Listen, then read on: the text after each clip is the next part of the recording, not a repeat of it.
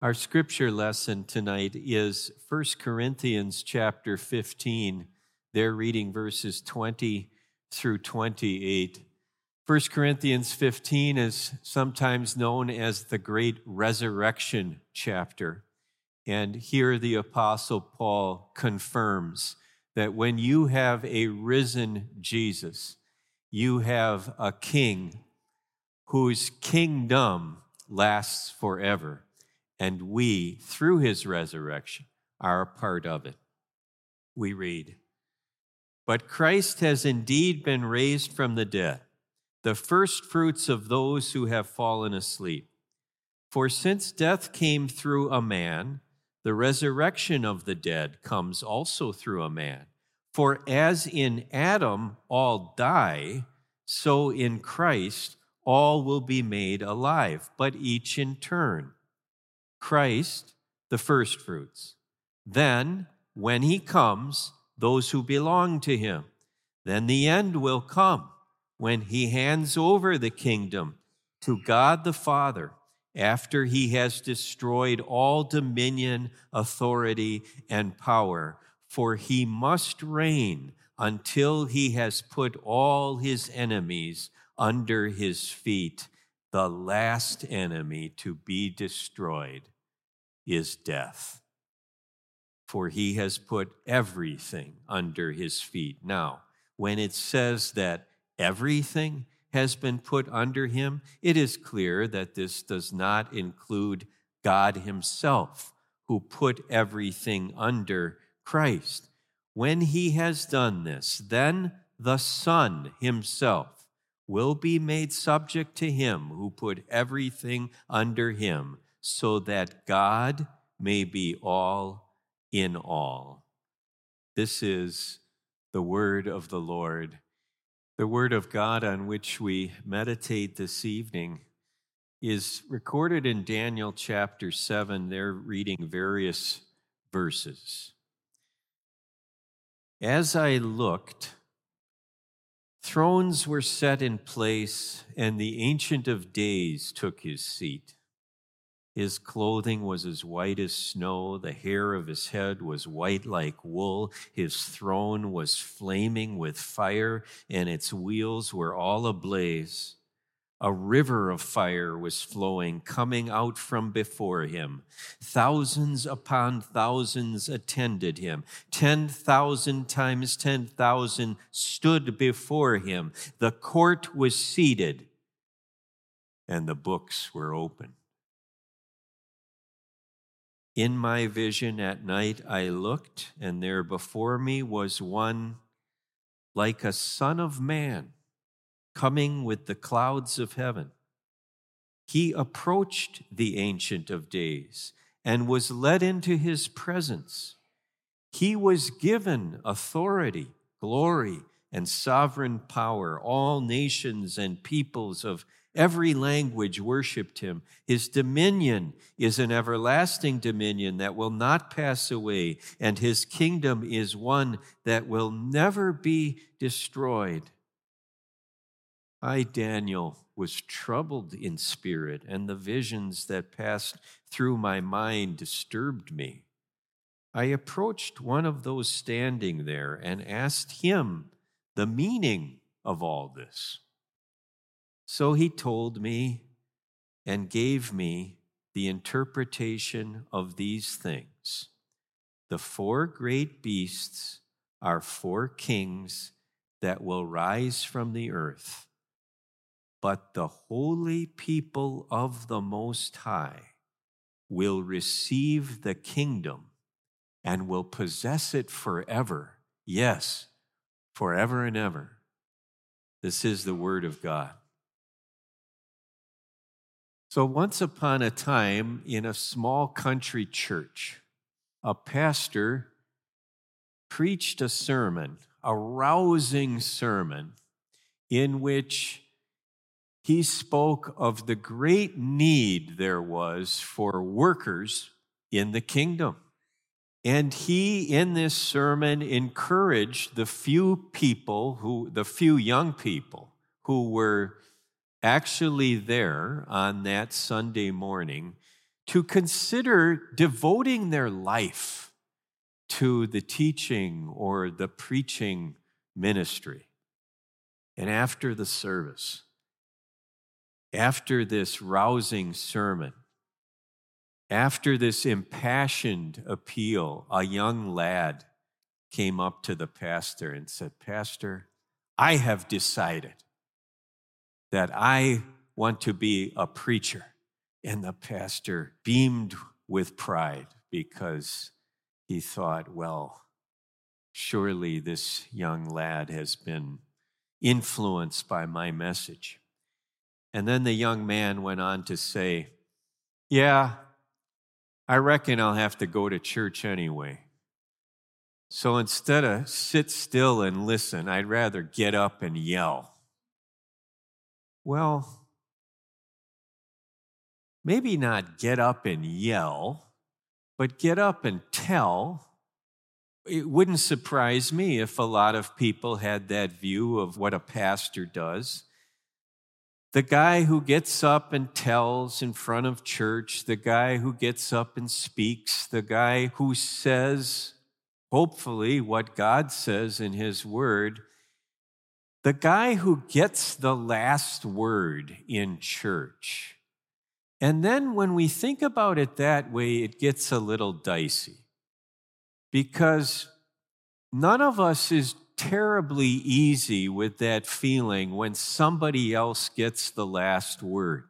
It doesn't matter what organization you're in. It doesn't matter whether it's church or school or the office or the factory or the military or a sports team. Somebody has to get the last word, and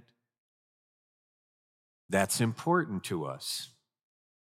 But those last words really are not nearly as important as this situation.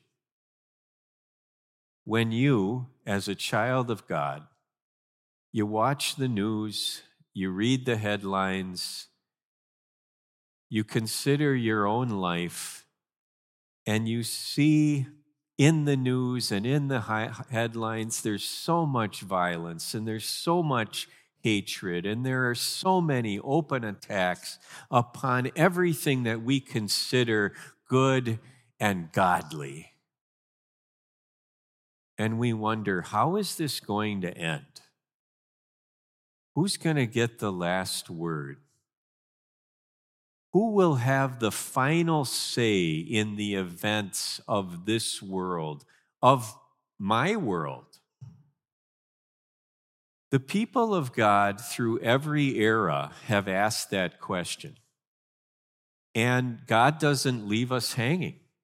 He gives us an answer in Scripture. And one of the places that happens is in Daniel chapter 7. And as I mentioned earlier, I'd like to continue this series of Daniel, but from this perspective. Since we're thinking about the end of the world and the last times on this last weekend of the church year, God gives His people an answer through this dream that He gave Daniel. He gives His people an answer to that vexing question, who has the last word? And God's answer to that is, earthly powers will have their say, but the heavenly King will win the day. Now, throughout this series on Daniel that we've been having at St. Marcus, we've kind of thrilled to these amazing, miraculous historical accounts that are contained in the first half of the book, like 3 men in the fiery furnace and Daniel in the lion's den. And there's an account of God just sending a hand, a disembodied hand, to write on the wall in front of King Nebuchadnezzar. Just amazing stuff. Well, today we're going into the second half of the book, and it's not as well known. It doesn't have like the Sunday school stories in it. but it does have just as amazing messages. And they come to us through dreams and visions sent to the prophet Daniel by God for a very important purpose. You know that Daniel was the one chosen by God to be the leader of his Old Testament people while they were a nation in captivity.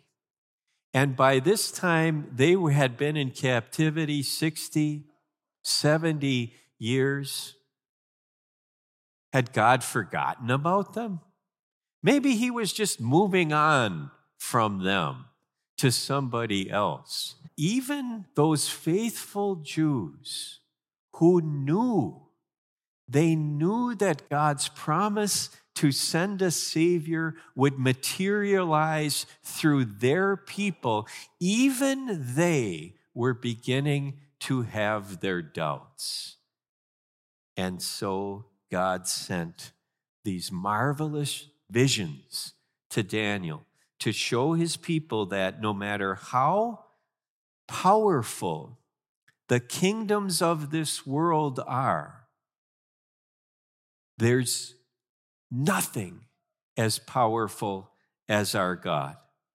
And no matter how bad things looked, or no matter how bad they felt, they could be assured that God is more powerful than the greatest kingdoms of this world, even Babylon. In fact, God raises up and then knocks down earthly powers, all in accord with his will and to serve his purposes. So how did he communicate that in the dream of Daniel chapter 7? I didn't read the portion of Daniel 7 that contains the dream, but I'll just give a synopsis of it here.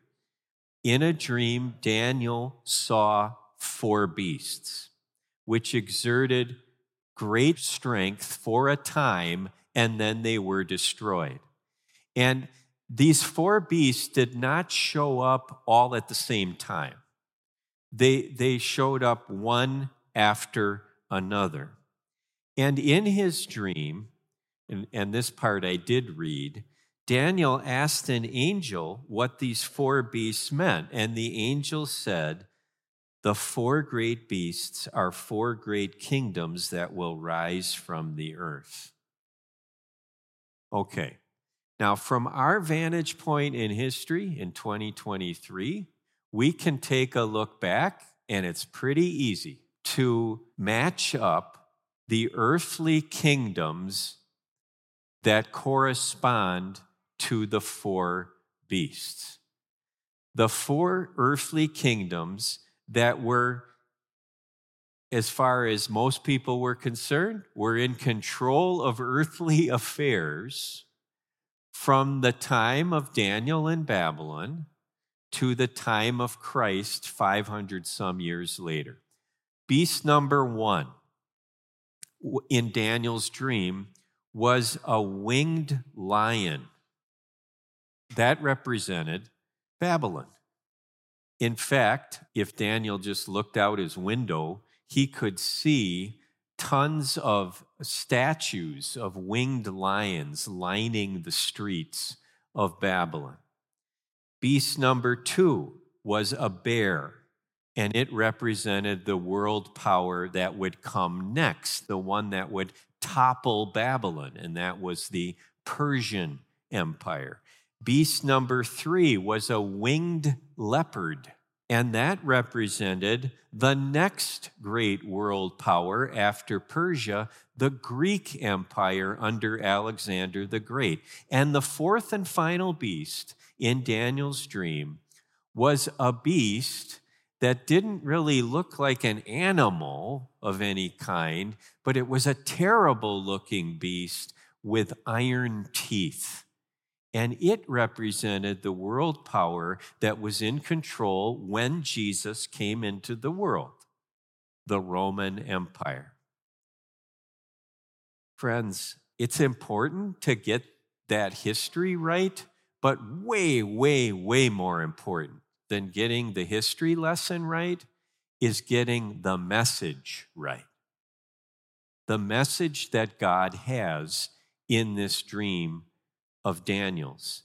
And that message is this: God is the Lord of history. That's the God that we have. He is the Lord of history. He's the Lord of the nations. He knows and he controls the rise and the fall of empires before it even happens. He sets up earthly powers. He knocks them down again according to his will and for his divine purposes. And just as those four beasts exerted strength for a little while, so also earthly powers, even ones that completely deny God, they will have their day in the sun. They will have their moment. But on God's calendar, it's only a moment. It's only a day. And it ultimately serves his plan. Now, you know what God says about his plans for us. He says his ways are not our ways, and his thoughts are not our thoughts. And the way I take that and apply it to this message is this: I don't always understand why the Lord allows this world power to rise up when it's doing so many terrible things, when it's just speaking blasphemies against God. I don't understand that. But Daniel's answer from his dream would be, it's enough to know that God sets him up and God knocks him down. And he does it all for his purposes. I don't know that I've lived long enough to be able to apply this particular lesson from God about the raising up and the knocking down of kingdoms.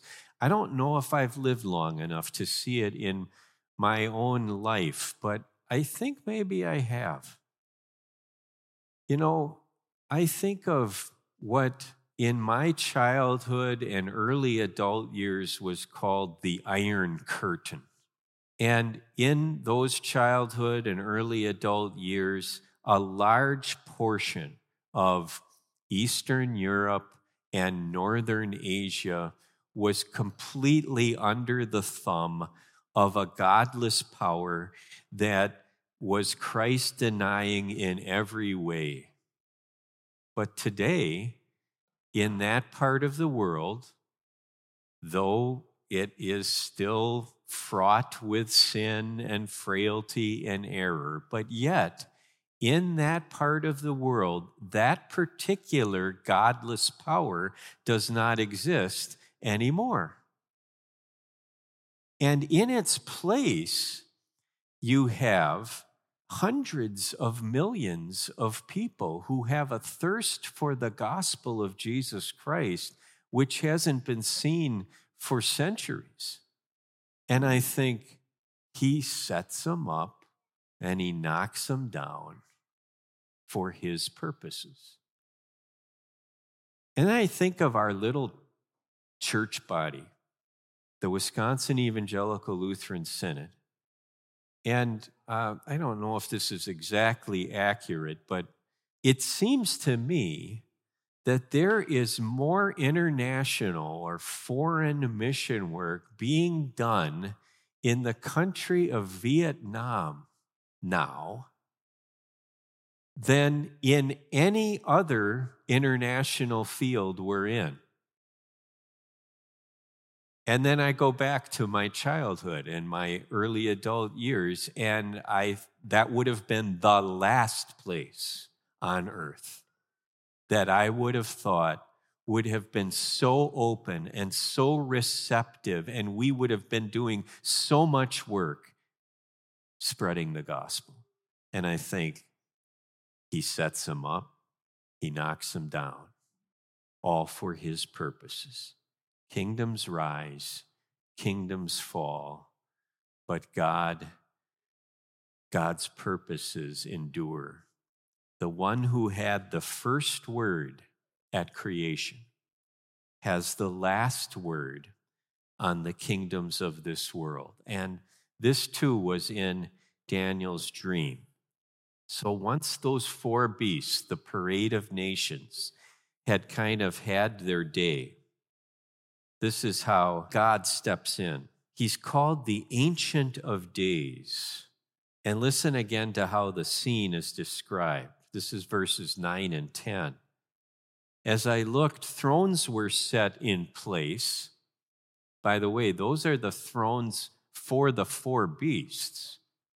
So they got thrones, but the Ancient of Days took his seat. His clothing was as white as snow. The hair of his head was white like wool. His throne was flaming with fire. Its wheels were all ablaze. A river of fire was flowing, coming out from before him. Thousands upon thousands attended him. 10,000 times 10,000 stood before him. So God is called the Ancient of Days. What do you think of with that name? I mean, that's a unique name for God, the Ancient of Days. Doesn't it mean that there never was a time and there never will be a time when God is not? He's eternal. He's always in charge. He's always in control. And when he steps into the room with all these earthly powers, books were opened. He's keeping track. And those earthly powers that would oppose him, they are going to fall.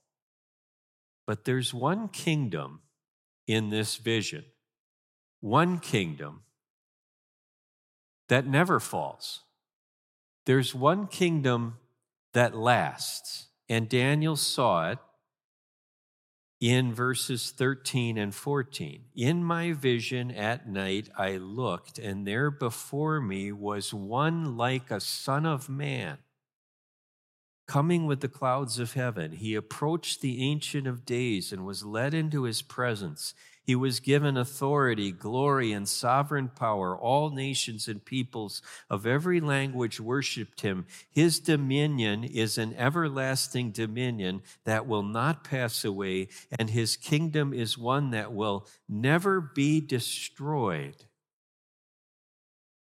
I think you recognize that king of that kingdom.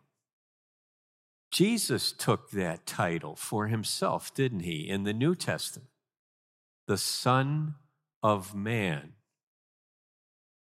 And every time he did, he was hearkening back to Daniel chapter 7.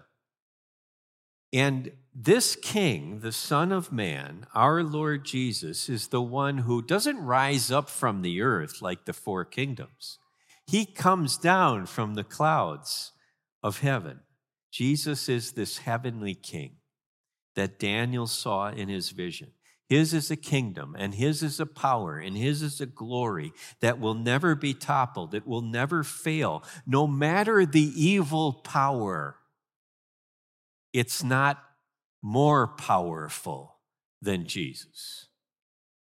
And no matter the rise of evil in the world from our perspective, it will never be able to change one thing that King Jesus has accomplished for us. It cannot topple the kingdom of Christ the King. And there's more. Consider the last verse that we read, verse 18. The holy people of the Most High will receive the kingdom and will possess it forever, yes, forever and ever. King Jesus does not maintain this kingdom for his glory only.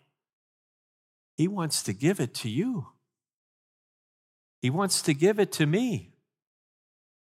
Paul wrote to Timothy in some of the last words that Paul wrote in the New Testament, if we endure, we will also reign with him. And I think this is why Martin Luther ended the great battle hymn of the Reformation, A Mighty Fortress, with these words, and do what they will, hate, steal, hurt, or kill, though all may be gone, our victory is won. The kingdom's ours forever. You realize what that means? When God the Holy Spirit brought you to faith in Jesus Christ as your Savior from sin, he gave you a crown. The Bible calls it the crown of life. And we, right now, it doesn't matter how weak we feel or how weak we are, with all of our frailty, all of our brokenness, we are kings and queens.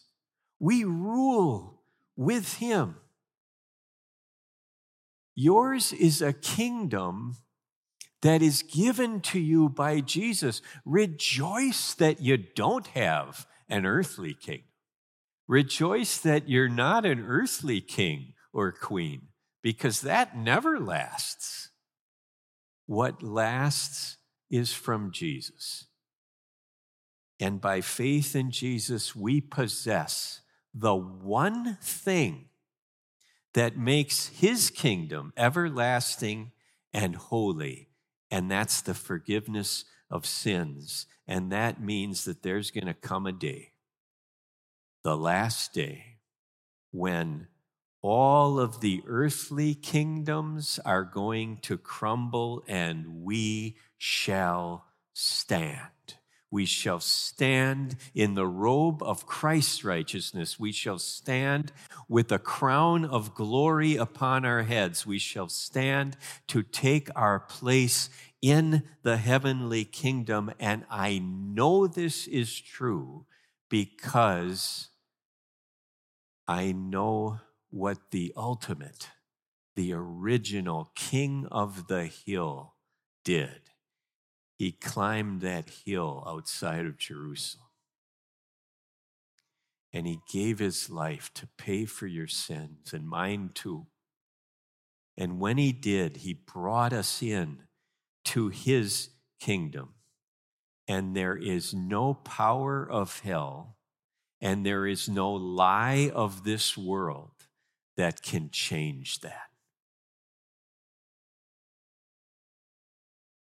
Remember that, my friend. When you're not so sure how things are going to end, remember that. When you're not so sure about what's going on in the world, in your world, remember your King. He's the Son of Man. And once he descended on the clouds and came into your life, and he will come again. And when he descends on the clouds a second time, he will rule not just in your heart, but he will rule forever and ever with you, because he gets the last word. Amen. Dear Lord Jesus, on the cross, your dying spared me. Just and righteous, you declared me. I await the joy prepared me. Amen.